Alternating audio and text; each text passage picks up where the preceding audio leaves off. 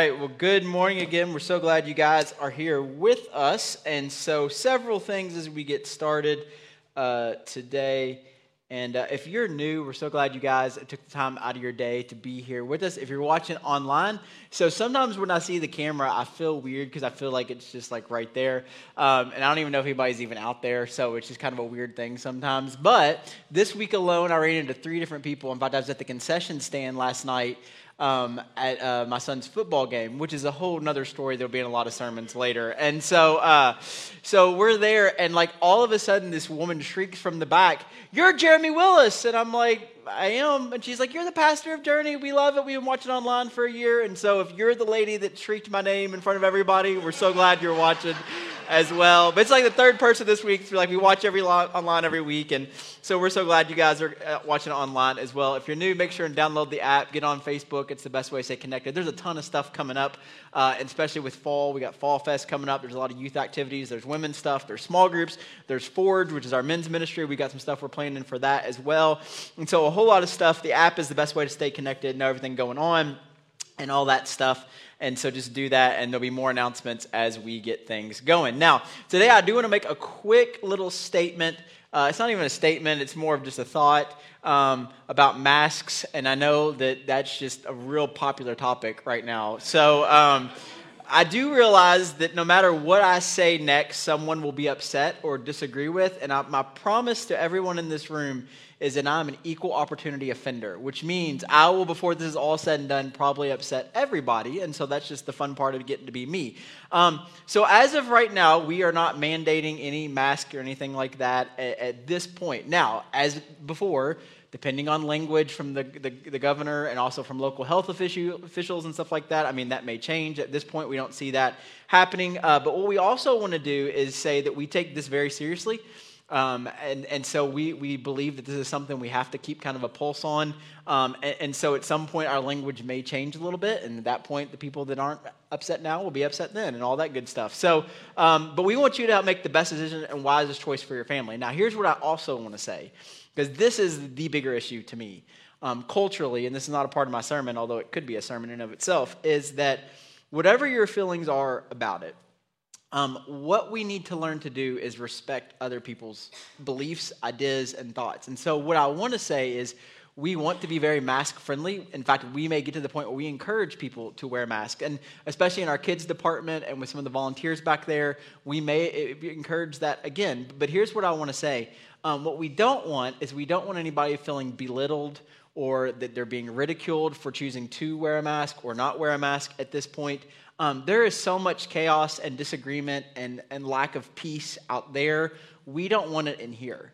And so whatever we decide, we hope that you support. And if you see someone wearing a mask, do not give them a funny look. Do not pull it off their face, as happened before. That is their choice, and it might even be the smartest and wisest choice. So just please get along, and that'll be the last I say about masks until I have to say something else, and then everybody else can email April. All right, So with this series, we are talking about joy and how we can find joy. And if you've missed everything up until this point, today may not make a whole lot of sense. So I encourage you to go back and listen to it. Not right this moment, but we're kind of landing the plane on where we've been. And so we started with the idea of how do we find joy facing the things that we face in life. One of the things we started off talking about is to learn to be present in life. So many of us are not present in life. So many of us are in so many different places. These do not help at all with being present in life and being present in the moment. What we talked about kind of opening is that life is actually good for the most part. And that if we take a moment and look at all of the good that's around us, if we embrace the moment that's right here and right now, and the breath that you just took is a gift, and the people around you are a gift, and your family is a gift, and your spouse is a gift, and all of this is a gift, and that life is actually good, and there are hard moments, but learning to be present. And then last week we talked about the idea that as we face today, and so again, being present, as we face today, the belief is that God will give us the grace we need for today. And we looked at this Old Testament story about the manna that was given to the Israelites. And what we also said is that yesterday was yesterday. It's not today. And so everything that came with yesterday and all the problems and troubles, we're not there anymore. And the beautiful thing about grace is that it covers all of the yesterdays and all of the mistakes we've made up until this point, but now we live in today. And to learn to live in that grace, to embrace that grace and to hold on to it and know that God will give us what we need to sustain us through today. Now, we can talk about being present. We can talk about today and being in the moment. But here's what I also know. The bigger question for a lot of us is, well, what about tomorrow? Today's good, but what about tomorrow? Because tomorrow is the unknown. And as we talked about the first week, one of the things that we understand about us psychologically is this, is that when we know what's going to happen, and we talked about joy and being in the moment and being what's known in front of us, it's easy to be happy sometimes when you're facing that moment and you know you can overcome that moment. Where fear comes from and anxiety comes from is the unknown, the not knowing what's going to happen next. And that's why a lot of us fear tomorrow. Because today may be good, but tomorrow's going to have its own problems. And Jesus even talks about that. And there's this great quote that I love from Tim Keller. I talk about it all the time. It says this. He says, "No matter what precautions we take, no matter how well we have put together good life, no matter how hard we have worked to be healthy, wealthy, comfortable with friends and family, and successful with our careers, something will inevitably ruin it," right? And isn't that true, right? I mean, think about the year that we just came through. Think about all of the stuff that we've had to deal with, and now in this season are having to continue to deal with. And it ruins things. It makes things hard. It makes things difficult.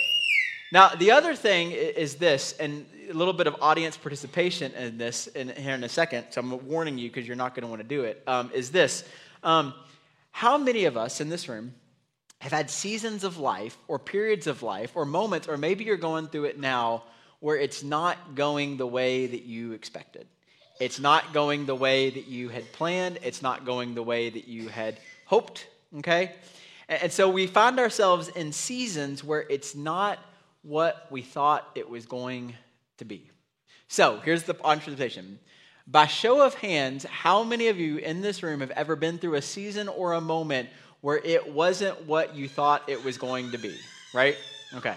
So everybody look around just for a second. Everybody's got their hands up except for a couple of liars, okay? Now, we could end there and you would have learned something, because here's what I know about all of us. When we go through hard seasons, sometimes we think we're the only one. Sometimes we think we're the only person experiencing this type of pain, this type of hurt. Sometimes we think we're the only one going through hard times, right? And so there's a couple things that happen in these seasons. The first thing happens is sometimes what happens is when you're going through this hard time, what people will tell you is that, well, you know what, like especially people that wear like these things on their face like me and stand in front of people, they'll say things like, you're going through a tough time, but what you really just need is more faith. Because that's helpful, right? Or they'll say like you need to give more, or maybe you need to pray more, or you need to get rid of sin in your life, because the problem is you've got the sin in your life, and so that's why these things are happening, because there's the sin pattern in your life. And what all of that communicates is it's really your fault. That the reason you're going through this tough time is it's your fault. And sometimes, let's be honest, it may be true. But there's a whole lot of other times where there's things outside of our control, outside of even the circumstances that we chose, that makes life hard. The other thing that makes this hard is that sometimes people of faith, we're not often careful with our language. And so what happens is we're going through a really hard time, and then we see some story on Facebook or TikTok or Instagram or whatever. By the way, I just got on Instagram for the first time. I didn't know I had an Instagram, but apparently if you have Facebook, you have an Instagram. So I logged into Instagram. I was instantly dumber for just logging in and seeing the things that were on it. I don't understand it or why it's a valuable part of society. But anyway, that's my own thing. You don't have to believe that, but you're wrong. And so, so what happens is we'll see people tell these stories, and what happens is stuff like this. You're going through a really tough time, and you'll inevitably hear somebody of faith say something like, well, you know, I needed to go to the mall because I needed to get this new phone. You probably didn't need the new phone, but you went to the mall to get the new phone, but you were late for time because you had to be somewhere else, and so you're driving around looking for a parking lot, and you can't find a parking spot, and so you drive around, and then eventually you're praying, God, help me find this parking spot because I have to get this phone because then I have to go to this other thing that I probably don't even really need to go to, and so all of a sudden I prayed, and a parking spot opened up right next to the door. God is good.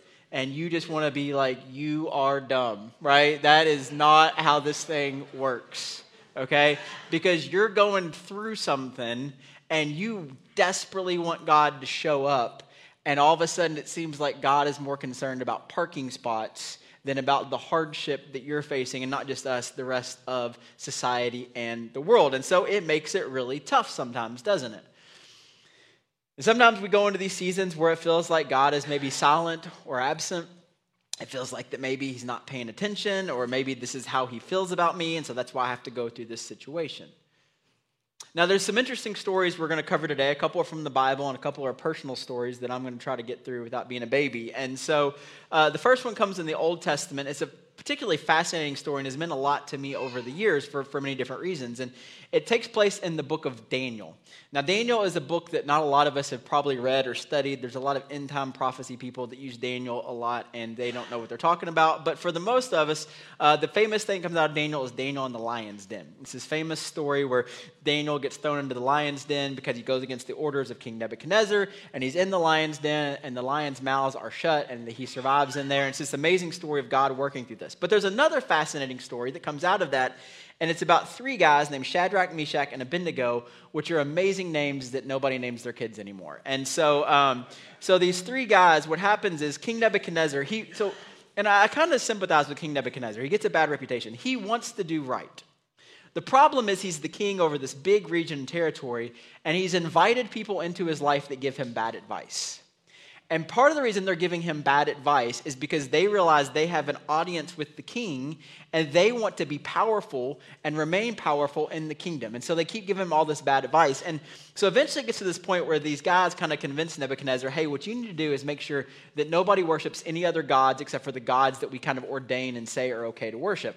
And they even create like these big idols and all this stuff. And so the problem is Daniel, Shadrach, Meshach, and Abednego are faithful to their faith that they have in their God, which is our God. And so this interesting kind of dialect takes place, and eventually gets to the point where there's kind of some decrees put in place to where basically, listen, it's no longer a suggestion. It's now you need to bow down to these gods, okay, or else. And if anybody correlates this to a mask mandate or vaccination, you need to reread your Bible, because that's not what we're talking about here, okay? This is literally, they're being told to worship other gods, and if they don't, they're going to be put to death. Completely different scenario, okay? I need to correct that because somebody said something after the service to me last service. So here's the thing. They're in this moment, and they're trying to figure out what to do, and it's not even like a question to them. They are not going to deny their God. And so it comes this scene where Nebuchadnezzar is kind of pushed by these other outside people, and essentially he says, okay, you're not going to do this? Fine, we're going to put you to death. And it's going to be a public execution, and we're going to put you in this furnace, and everybody's going to see you walk into the furnace. They're going to watch you burn up, and then what good is your God then? And so it's like this tough thing. It's this hard thing. This crazy about it is they think they're doing what's right, and yet now they're still facing death.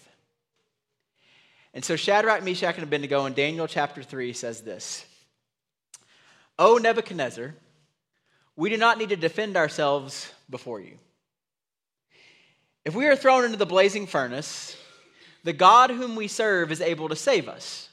He will rescue us from your power, your majesty. But here it is. But even if he doesn't, we want to make it clear to you, your majesty, that we will never serve your gods or worship the gold statue you have set up. Now, here is what comes out of that story that has been so important to me over the years, and I'll tell you why here in a second. But here's the line, and I got a slide for it. We know that God is able to what? What is it that you're facing that you know that God is able to deal with? God is able to do what anyone can do. God is able to free people from lions' dens and free people from fiery furnaces and does all these other amazing things. We know that God is able to. So what is your blank? What is it that you need God to do in your life? But even if he doesn't. And that's the tension, isn't it? I know that God could do this, but even if he doesn't, here's what I'm going to do. Now, a couple stories I want to tell you, and I'll try to get through these without being emotional. Know you guys like it when I get emotional. I do not, so I've already told them once, so I think I'm good. But about 11 years ago, me and my wife, we decided, so we've been married going on 15 years this year. 11 years ago, we decided we wanted to start a family because that's what you do, right? You start a family. And so we decided we wanted to get pregnant to start a family is the most natural kind of thing that people do. And so we started trying. And, when you first start trying, and I don't know if there's kids in the room, but when you first start trying, I mean, it's a lot of fun to try to get, but eventually it gets to the point where when it's not being successful, it's not fun. And for 2.5 years, we tried. And, it gets to this point where, we're paying attention to cycles and, time matters and all of this stuff. And I'm not trying to be graphic. It's just our world that we lived in. Eventually we get to the place where I get tested, she's getting tested for stuff. And so we end up getting her on these different medications, and there's several of them we had to go through. And the problem with these medications, if you've ever been through this, they're really tough on her and her body. And so she was struggling through a lot of stuff, and it was painful for her at times, and it was hard on her. And to be honest with you, I mean, we really wanted to try to have kids, but it was just making her miserable, and it didn't seem like it was working. And so that's causing tension between us. It's causing tension in our house. We had just started the church, which is already stressful enough, and we'll talk about that here again in a second. And so for 2.5 years, we just were at it, and it just was not good. And if you've ever been through that, I know some people in this room have been through that, and are still going through that, or that's part of their story, it's really hard. And then, you run into people that are getting pregnant, and you want to be so happy for them, and you're, smiling, and then you get in the car, and they're like, those dummies, you don't really think that, but it's just tough. And so we eventually, through all of this process, we get to this place where we decide that this is not part of our story. It doesn't seem like it's going to be. And there were some other things that we could try and other avenues, but we knew adoption was something that there's a need for in the United States and even abroad. And so we said, well, maybe that's part of our story, or, fostering or whatever it is. We just kind of reached this place where we said, okay, maybe this isn't part of our story. And we often refer to it kind of as our peaceful place. And there was a Bible verse that was really important to us during this, and it's Colossians 3:15. I've preached about it a million times. It says, and let the peace that comes from Christ rule in your hearts. And so we just kind of decided, okay, this is what we need to do. We need to stop stressing, stop worrying. This is not good for your body. We're fighting with each other over this stuff. So let's just turn it over to God and see what happens. Let the peace that comes from Him rule in our hearts, and maybe there's a different path that we can take in adoption and all of this stuff. And so we take her off all of the medications, and the darndest thing happens. She ends up getting pregnant. And it was we believe this moment we made peace with it is when God kind of opened that door for that to happen. And I know that's not everybody's story, so I don't say that lightly, because I know there's a lot of people that still struggle with that and have struggled with that. And so she got pregnant, and so we named our daughter Paxton.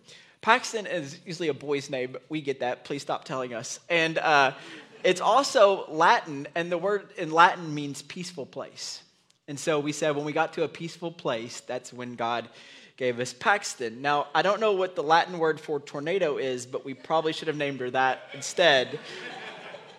And the other part of the story that's just kind of fascinating, a lot of people know, is so Colossians 3:15 was really important to us, and it's been this verse. And our daughter was actually born on March 15th, which is actually 3:15. And so it's kind of been this thing where we got to this place where we were at peace with it.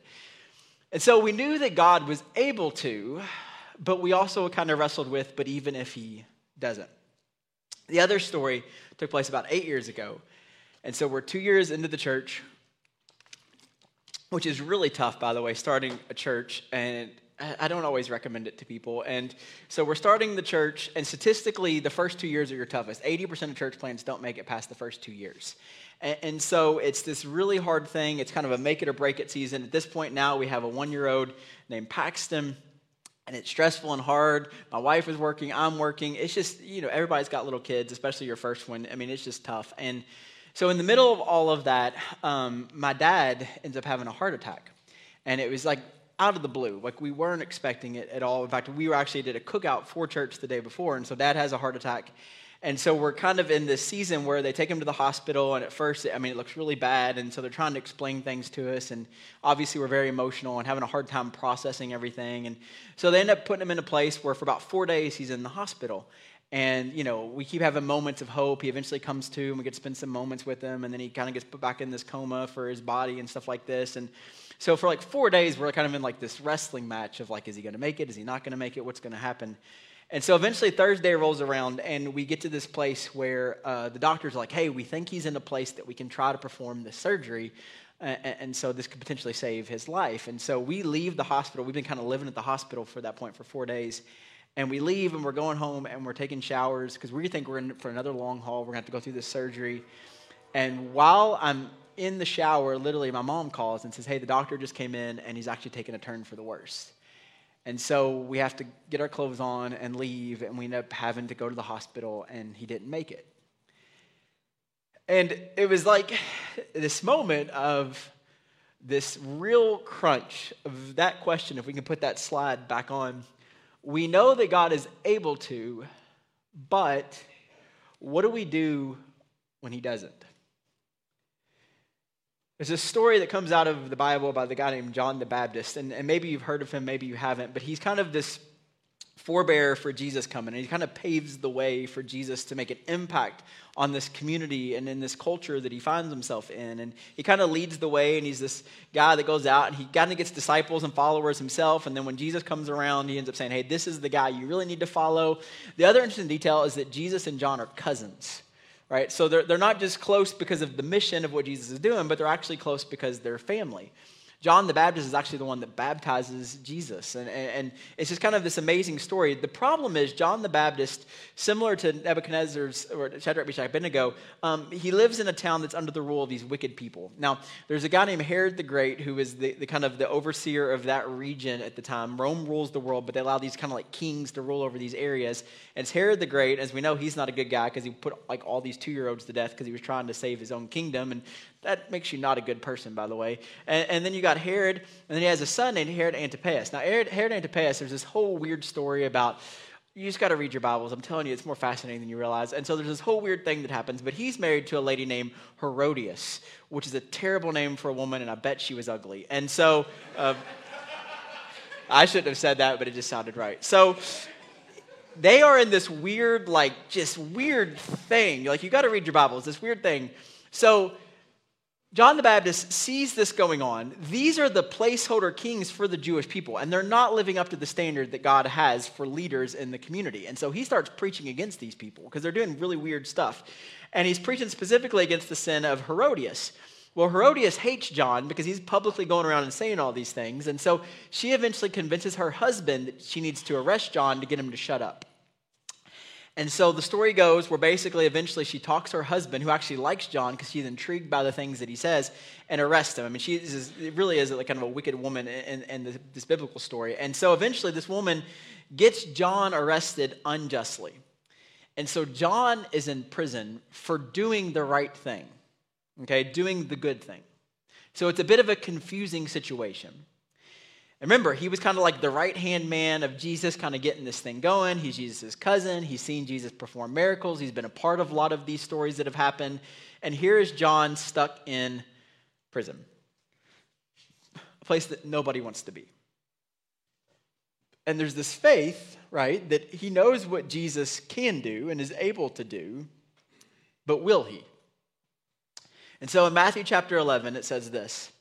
When Jesus finished giving these instructions, which is, if you read the chapter before, he's sending out the disciples to go and to minister to people. So when he finished giving these instructions to his 12 disciples, he went out to teach and preach in towns throughout the region. John the Baptist, who was in prison, remember that part, heard about all of the things the Messiah was doing, so he sent his disciples to ask Jesus, "Are you the Messiah we've been expecting, or should we keep looking for someone else?" Now, this story is so deep on so many levels.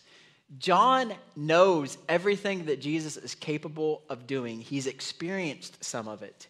And all of a sudden now he's in prison. Life is rough for him.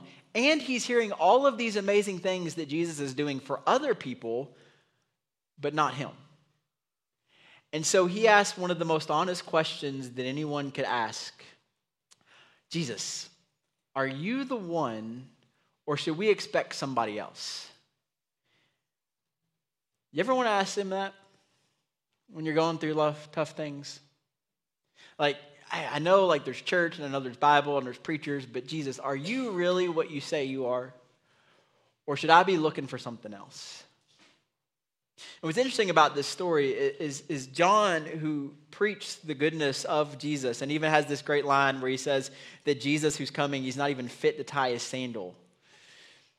All of a sudden now, he's in this situation where it doesn't look good.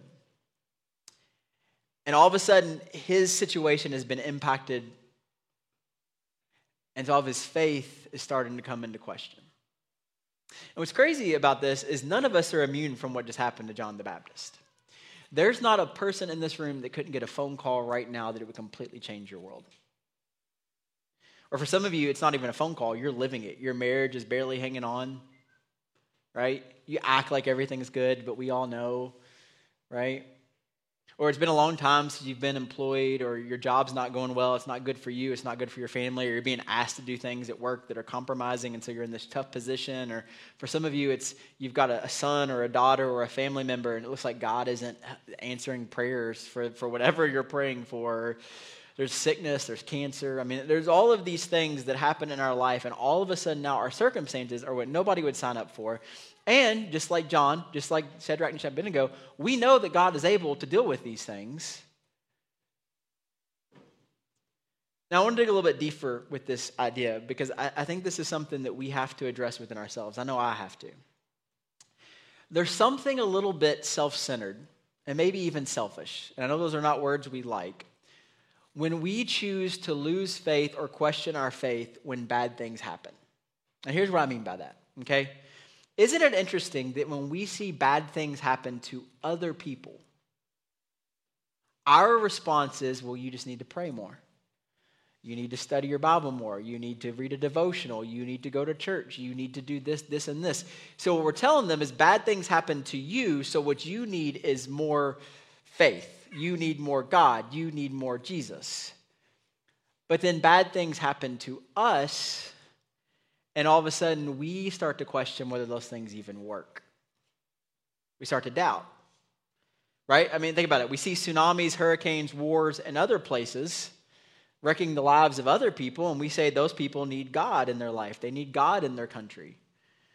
But then something happens to us, and it's all of a sudden, I don't think this is working. And what's crazy is, see, our faith is never shattered by something that happens to someone else. It's when it happens to us and our family and our kids and our situation. Why is that? Why is it that when you go through a difficult time, I don't lose my faith, but when I go through a difficult time, all of a sudden I question everything? And I'm not saying that's bad. We all do it. I think the reason is this. I think this is what John's going through, that he sits in this prison cell.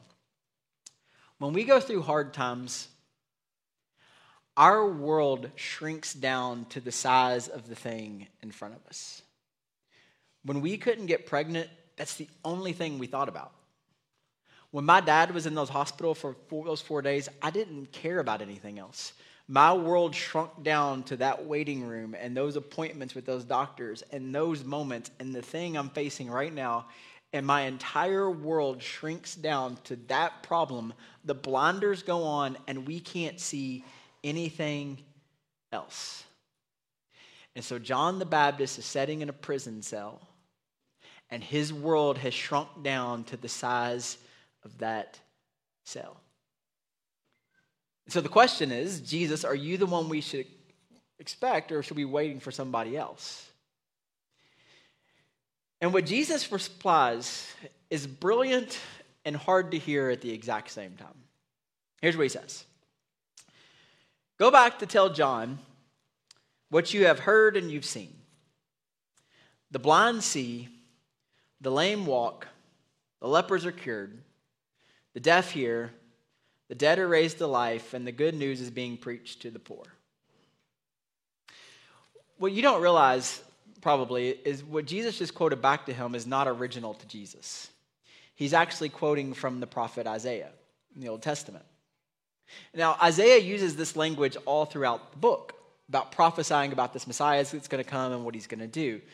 And there's one more prophecy that ties to these prophecies that Isaiah gives that Jesus doesn't mention. And that prophecy is, and he will set the prisoners free. And Jesus omits that. I don't know why we face the things that we face. I don't know why we have to go through certain seasons of life. I don't know why sometimes, if God is able, why he doesn't.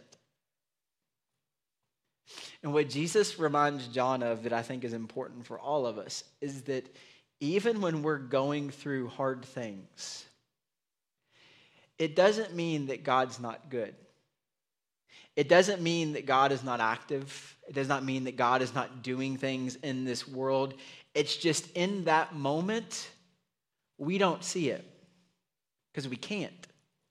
And the other thing is this, and this is really important. I've learned about myself, and it's going to be hard for a lot of people to hear. See, Jesus reminds John that God is doing things outside of him that maybe he needs to pay attention to. But here's the other thing. Sometimes when we go through hard things, God is doing things inside of us that we can't see. And so go and report to him all that's going on. And then there's this interesting moment where Jesus, the disciples of John, are walking away, and Jesus says this line, it's not going to come up, but he says, "And tell John, God blesses those who do not turn away from me because of me." Which when you first read that, your first thought has to be, how insensitive of Jesus to say that to his cousin, whom he loves, who is in prison struggling. And so the first response when we see that, I think that's why it's such a brilliant line, is so maybe the idea is the reason that John's struggling is because Jesus doesn't care. Maybe the reason he's in the prison cell is Jesus doesn't care about John. Maybe something happened and there's bad blood between them, or they're cousins after all. So maybe there's all this drama that we don't know about. And so maybe that's why he's in there. And so he's telling him, don't let your faith suffer because of what you're going through and because of me. And so maybe the reason that he's going through this is because Jesus doesn't really actually care about him or love him or something. Until you see this line. "Truly I tell among you, among those born of women," which is everybody, in case you didn't know, "there has not risen anyone greater than John the Baptist." So he's the greatest guy to ever live. Yep. And you're going to leave him in prison. Yep. And Jesus, you know he's probably going to die there. Mm-hmm. I mean, that's tough, isn't it? I don't know why he had to go through that. But I do know this. It wasn't because of the way Jesus felt about him. Jesus loved him. And I think sometimes why this is actually good news for some of us is because if John the Baptist, who Jesus loved as much as anybody, has to go through what he goes through, maybe there's a reason you're going through what you're going through. But you know what it doesn't mean? It doesn't mean he doesn't love you. And it doesn't mean he doesn't care. John is arguably the greatest to ever live, and he goes through an incredibly tough season. We often think our circumstances dictate what God thinks about us, and it's just not true. What's fascinating is this doesn't end well for John. Shortly after this, at a drunken party, he will be executed. But what's also interesting is that almost right after kind of this story takes place, some things kind of start to unfold. And in a short period of time after this, Jesus himself will be arrested falsely, accused falsely, given a criminal's death, and executed in the worst horrific way possible. Jesus will not have you walk through anything he wasn't willing to walk through himself. And it's hard when you go through the wilderness and life doesn't make sense. But knowing that Jesus went through it, for me, helps. And to know that the season we're going through does not determine what God thinks about you or how much he cares. See, the execution of Jesus is this thing, and we often miss this, even though we shouldn't. It's the exclamation point behind the idea of how much God actually loves you. The cross of Jesus determines how God feels about us once and for all. That because of what he did on that cross, there needs to be no doubt in your mind how much he actually loves you and the lengths that he's willing to go to give you what you need. Which, by the way, would also make him good. Now, this is where it gets tough because, see, when we go through these seasons, you may believe everything I just said, but when you go through that season, you can't see it because the blinders are on. And you allow, and I allow our circumstances to shrink our faith down to the size of what we're going through, which is why Jesus said to John is the best advice he can give.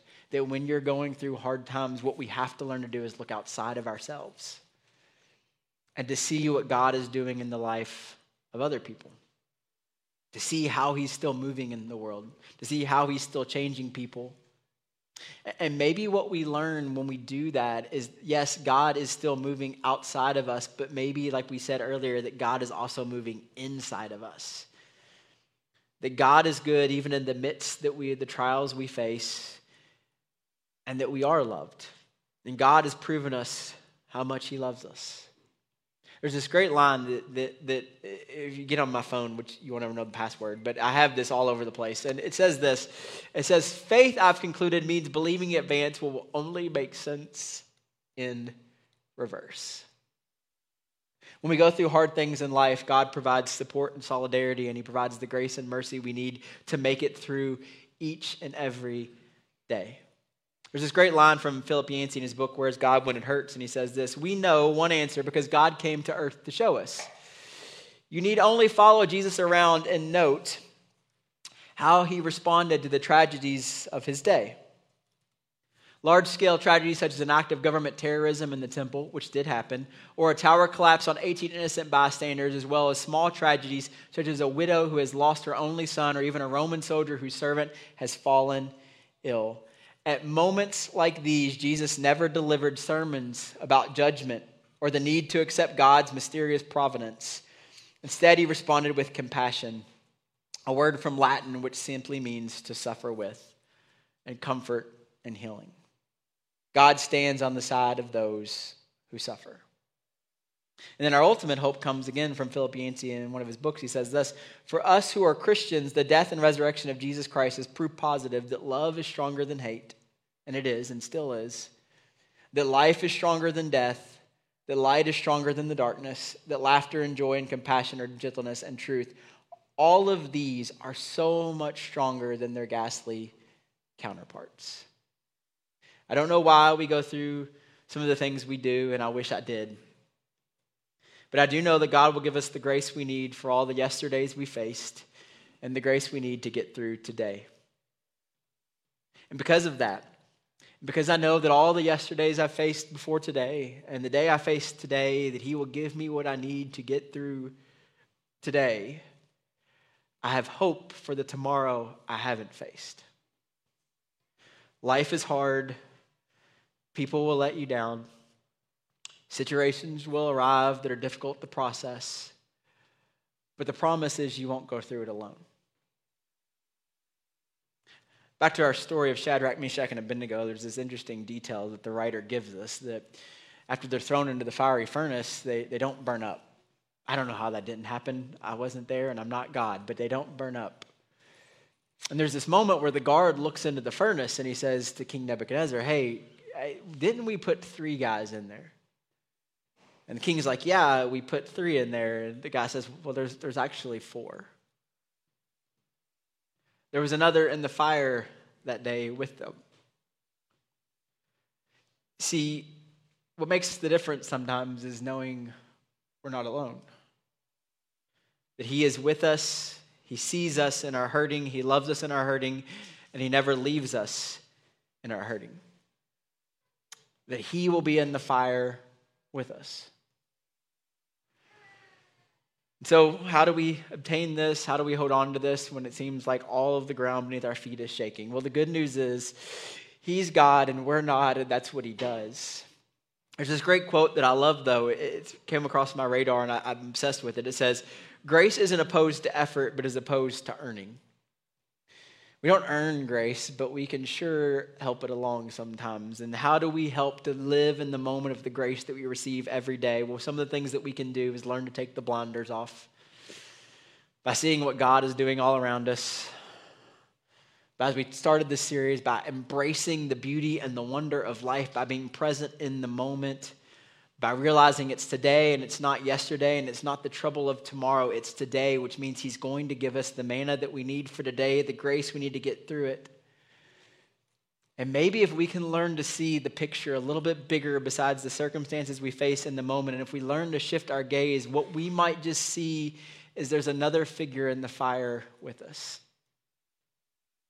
And we might learn to trust that God will rescue us from our deepest valleys and our hurts, that he is still good and we are never alone. People will let you down, but he has never let me down, and his promise is he will never forsake or abandon us. Here's what I know. Sometimes life doesn't make sense, but I do believe he will give me the grace to face the tomorrow that I face. And because of that, I believe that God is good and we are loved. Let's pray.